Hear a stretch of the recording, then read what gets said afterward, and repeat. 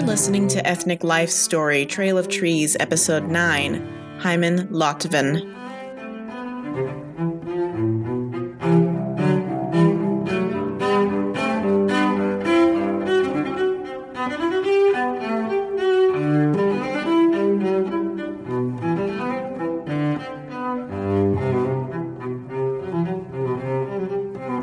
Ethnic Life Story, Trail of Trees is a tribute project started by Springfield businessman Jim Malden in the early 2000s. Then, more than a decade later, the project reached Friends of the Garden at Nathaniel Green Close Memorial Park in Springfield, Missouri. Black gum trees were planted in 2012 at the northern edge of the park and symbolize the legacy left by ethnic community leaders. Each tree stands for an Ozark citizen who has left a lasting positive impact on their community through service, generosity, and tenacity. Each story is maintained and immortalized by a story keeper who has volunteered to ensure the legacy of the storyteller lives on.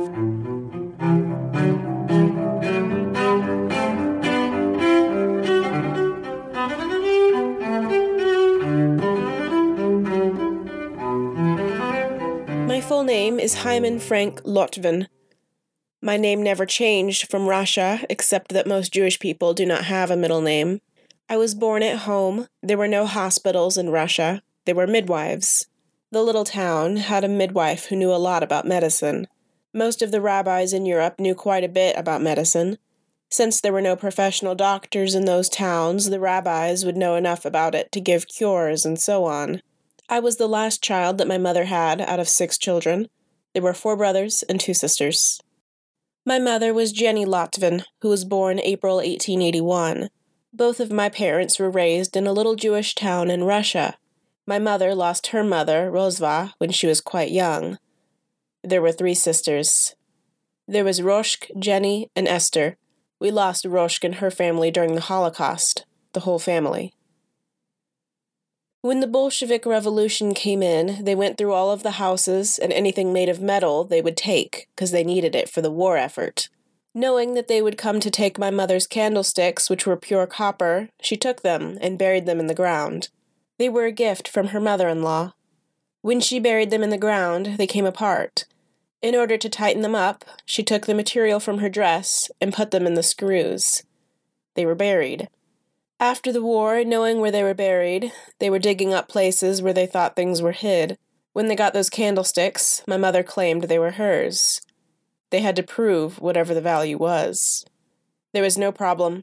My mom went and got the dress that she tore when she took the candlesticks apart, and the print was the same. She buried the candlesticks, my dad's prayer shawl, and also my dad's Bible. That's 3 things she brought with her when she came to the United States. My mother had the wisdom of Solomon because she was left with 5 children in Europe and had to take care of them. There were 6 at first. My oldest sister, Dad got her to the United States first. When Mother came to the United States, my dad worked 7 days a week. After we bought the house, you can imagine how careful my mother had to be with money. Food was an item that had to be taken care of. There was no surplus. Also, we started getting married. My oldest sister got married, and she was only married about a year. She met a fellow in New York, and it didn't turn out good. She had a 6-month-old baby at the time. She came back to Springfield to live with my dad. Here we come with 5 more children. He's got 5 children of his own, and he's got his oldest daughter with a baby. How careful do you have to be? My mother had the wisdom of how to deal with people. Any woman who has 4 daughters-in-law and 2 sons-in-law that thought the world of her must be a magician. She was a very reserved and quiet person. Where she got all that wisdom, I don't know. When my wife came here, she never met her in-laws. The minute she walked into the house, within 3 days she felt at home. Whatever little they had, they shared with her. My mother, believe me, didn't have any kind of money. But when my wife didn't have any clothes on her back when she came here, my mother took her out shopping immediately. She said, "Mother, I know you don't have that much money." She told her, "I know. But whatever we have, we are going to share." When my dad got sick, the relationship between my parents and my wife was unbelievable. Whenever we went out and got dressed up, she always went downstairs and showed my parents. When my dad was sick, she went to go visit her parents in France. When she left, my dad said, "I'm going to live to see her again." He died 5 months after she came back. Unfortunately, you see, this is something we have lost, this closeness. My dad's name was Israel Mitchell Lotvin. He was born July 1881. I didn't know my dad until I came to the United States. My dad came out of the Russian army under the Tsar in 1905. Don't forget the Bolshevik Revolution was there. We lived in a small Jewish town by the name of Rozba, and I was just a month old when he left. My dad made shoes by hand. He couldn't feed his family. He couldn't make a living. Back in those days, America was the land of gold. Back many years ago, according to history, if you come to the United States, you just get a rake and shovel for gold. Any man who was willing to work could make a living. My aunt's husband was here already. He wrote to Dad and told him that with his art he could come to the United States and make a living. So what choice did he have? He didn't have any money. Roshk sold some of her furniture to get 50 rubles to send my dad to America. That's all she had, and she loaned it to my dad. He went to Germany and got on a boat to go to the United States, because then you didn't need any passports or papers. All you had to do was reach the shores. He got on a boat to go to the United States, thinking that the boat would land in New York, Ellis Island. Instead of that, he got on a boat that was going to Galveston, Texas. The United States got so they wanted to divert some of the immigrants, so that not everybody went to New York. When he got to Galveston, they had a Jewish organization, the HIAS, which stands for the Hebrew Immigrant Aid Society. They would take the Jewish immigrants and say, "What is your trade?" When they interviewed him, he said he made shoes by hand, saddles, and so forth. They told him that there was a man in Springfield, Missouri, looking for 2 mechanics just like that. He came here in 1912, and he and a fellow by the name of Mr. Sussman started working for this man. Bookman was his name. After he had worked for him for a while, since Pitcher, Oklahoma, and Joplin was more prosperous than Springfield on account of the lead mines, Mr. Bookman left the store. Oscar Bloom at that time had a big wholesale house of shoemaking supplies, machinery, and so forth. Shoemaking was quite a business back at that time, so Oscar Bloom told my dad, who was a real good mechanic, "Here's what you should do. I'll help you take the store over. Buy what little machinery you had, and I'll give you the credit for the supplies you need, and you can pay me back as you work." So he did. Now, when World War I broke out, Dad never knew what happened to us. There was no relationship between the United States and Russia at the time. He didn't know what happened to his family. He couldn't help us any. There was no mail service or anything. Our house back in Russia had 1 room. We had a stove in the corner, and in the summertime all us kids used to go through the woods and pick up all the sticks that were left behind, and we would pile it up so that we would have wood to burn when it got cold. We didn't have beds, just platforms.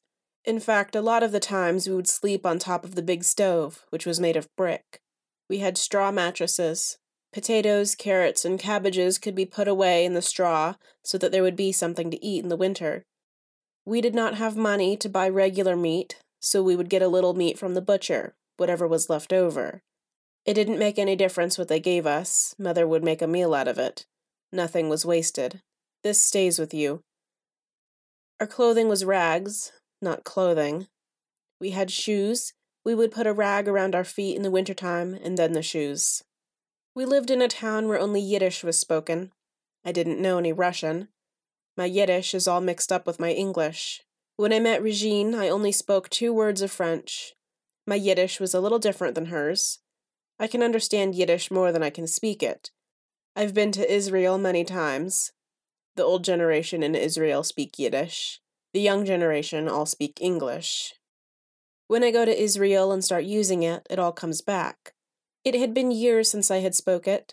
I have to think, and if I'm not careful, my mind switches over to English. Being 5 children in Russia and a father in America who could not help us, any time we had a meal, we would go to different houses. Mother couldn't support us, so the town used to feed us. Every day someone would give us a meal. We were assigned to different houses.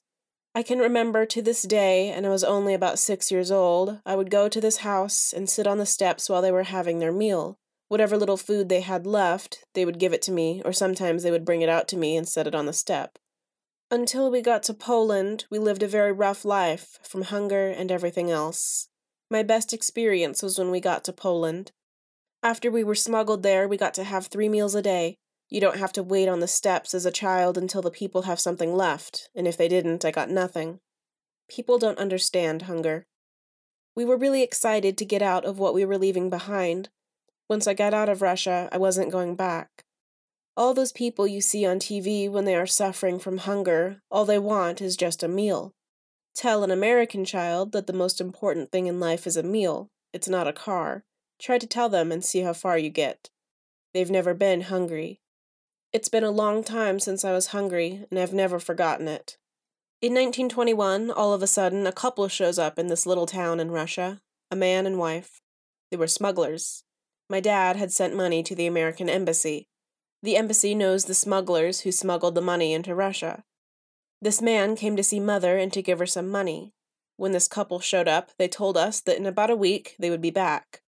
You see, the Russians would let my mother and sister go, but they wouldn't let the 4 boys go because they were building the Bolshevik army. This couple told her that one of these nights they would come in and take us out of Rozba and take us to Warsaw. Well, they were professionals, so that's what happened. They came and put us all in a wagon. It was winter time. I was the youngest, and they let me ride in the wagon, but my 3 brothers walked through the cold water. They got us across the border into Poland. When we got into Poland, they had a place all ready where they could hide us in a little town there. All of us were in one room, but it was warm and we had food. After about another day and night, they came back. They couldn't transport us on the regular train because we were too close to the border, so they put us in a boxcar, like for freight, so no one would inspect it. When we arrived in Warsaw, they hid us that night. They were real professionals. The next day, they took us and turned us over to the American embassy. Then we were home free because my dad was an American citizen. Then they put tags on us, and we had to go through a physical. We were in Warsaw for about 4 or 5 weeks. Then the embassy put us on a boat for the United States. When we landed in New York, they sent us here to Springfield. Life was hard, but thank God I was very fortunate we survived. You could imagine what would have happened to us if we had stayed in Russia. I am fortunate that I came to this land. I was almost 9.5 years old when we settled in America. We went into the shop and started helping Dad. We helped him repair and shine shoes. Sunday, we'd put a stand out in front and people would walk by and we would shine their shoes. Would you believe I still have the brushes? I started school in September 1921 after I got to Springfield. We didn't go to school in Russia. All 5 of us started the 1st grade at Baylor School. We were one of the very first families in here of foreign birth as children. The teachers were very kind to us, even though we didn't know English. After we started going to school, we had some problems with some of the students, especially boys. They would call us little Jew boys. So we decided all 4 of us would always go to school and come home together. The boys found out that if they picked on one, they would have problems. It took a couple of fights to find out what they faced. We came from a rough life. When we went to Campbell School, Mrs. Colley, the principal, told them, "Those kids are from Europe. They speak very little English, and we're going to do everything we can to teach them." We had no problem. I was 10 years old when I came here, and we didn't have much of a teenage life because we went to work. I worked when I was 10 years old right after I got here.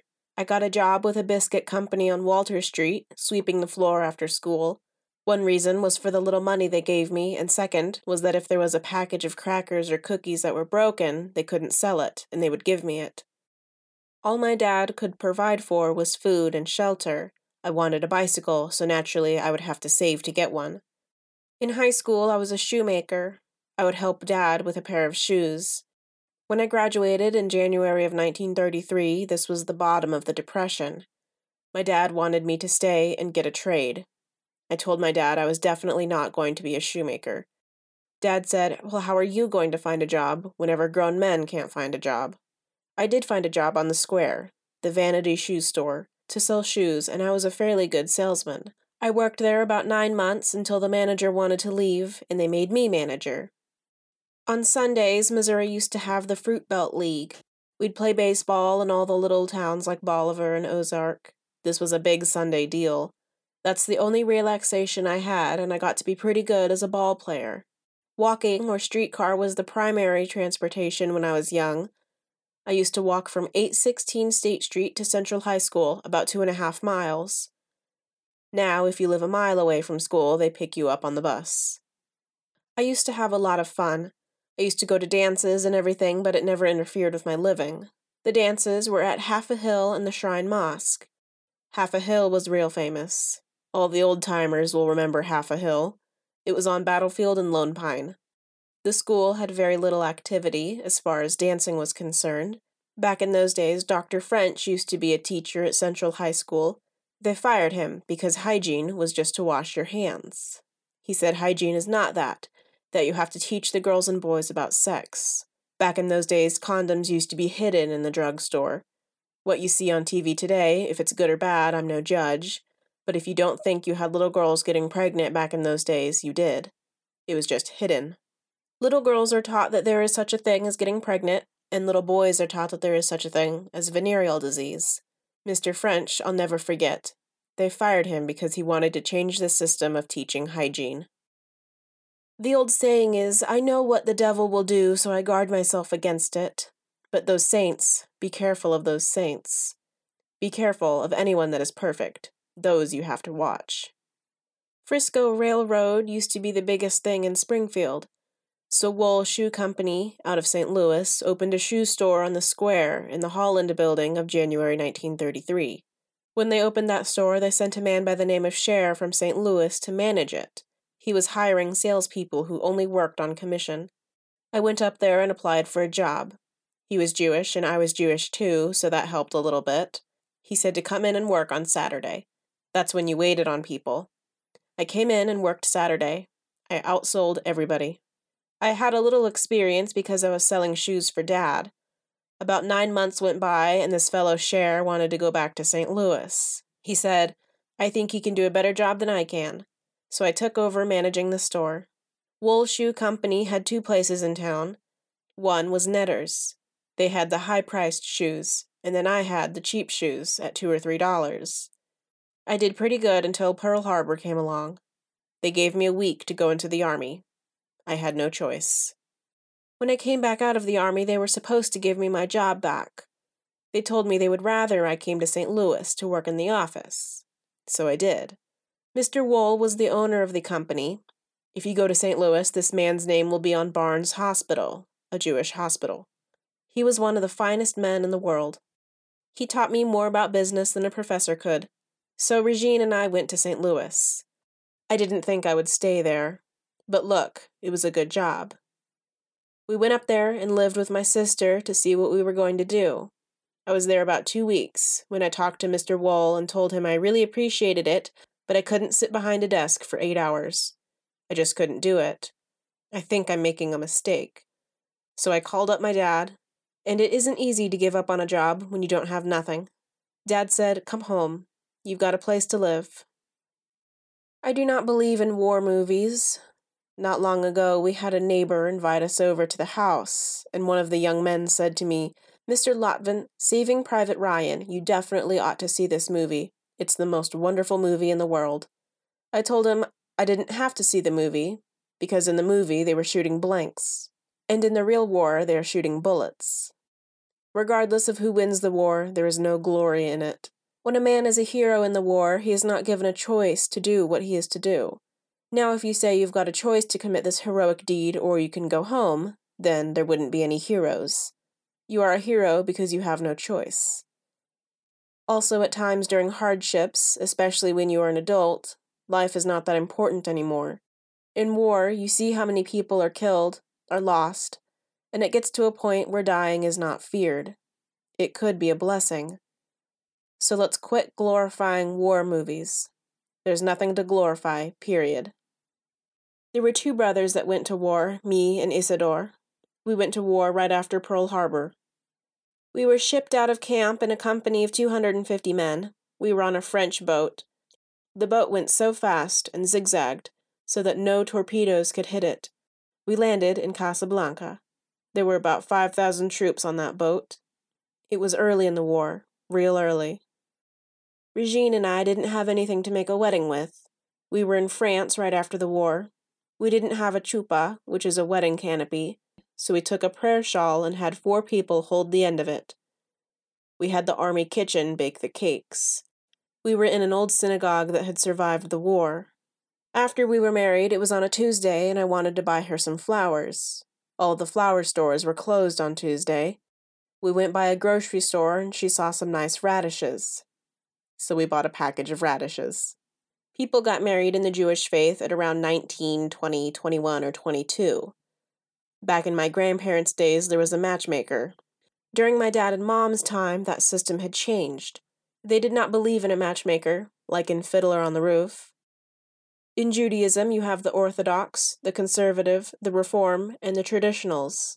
If I hadn't met my wife in the way I did and everything, my brother Isidore and I would probably have been bachelors. No question about it. There were very few Jewish girls here. The most important things in my life are 1, to keep my family together, 2, to my work, and 3, to my synagogue. We found out that when my brother and I got out of the army in 1946, the Orthodox and the Reforms were still fighting a civil war here. The 2 groups were both Jewish. Like in Ireland, they are all Christians, but they are still killing each other.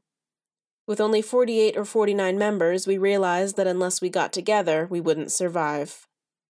I identify with Isidore the most. We've been together all of our lives. I had a great admiration for my mother. If it hadn't been for my mother, I would not have stayed in Springfield. I was very much tied to her.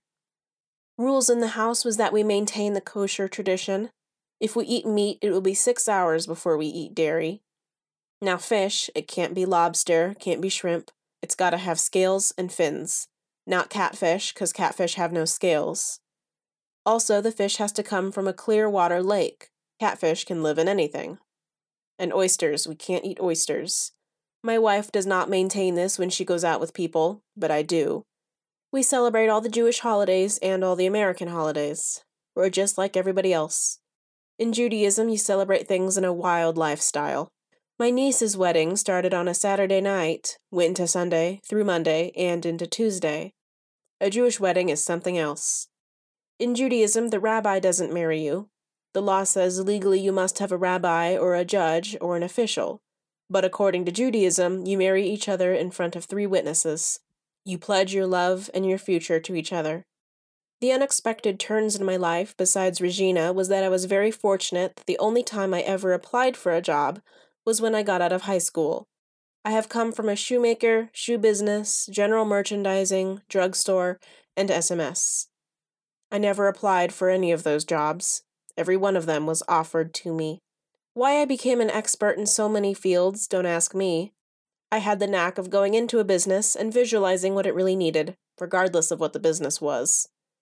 The main thing that I basically miss in my life is my work. I have always enjoyed my work. I enjoyed going to work and I enjoyed what I did with my life. There is only one thing that I would have done different. I would have tried to get a little bit of what I call formal education, which unfortunately I did not get. I'm not saying schooling is the answer to life, but if I had proper schooling, my work would have been easier.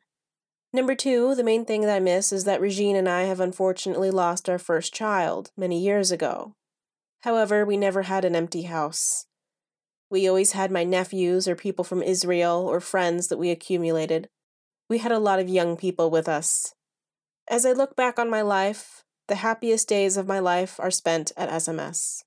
Just imagine coming to work and seeing nothing but young people, instead of what I used to face with the market and the problems with the stores and the complaints. So I guess I am a wealthy man more than I think I am.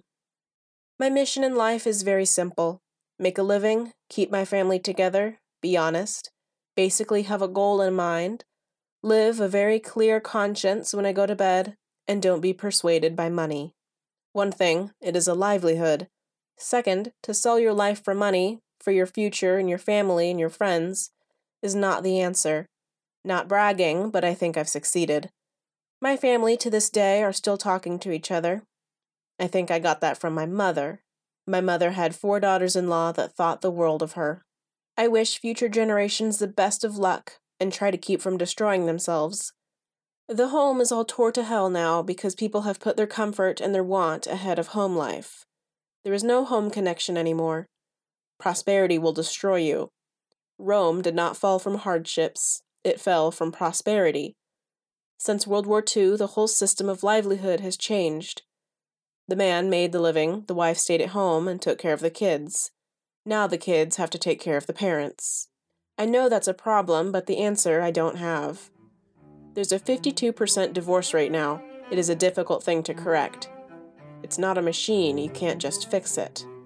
The only thing I could tell the Springfield community when somebody comes here, regardless if they're black, white, or turquoise, is that they be given the same welcome as they do their own.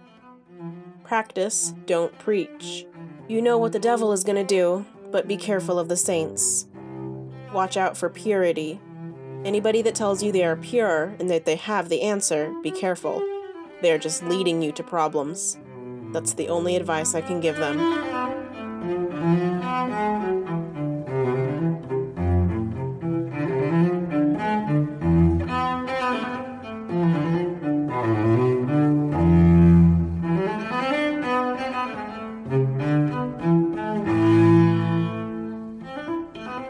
This is an edited version of Lotvin's story.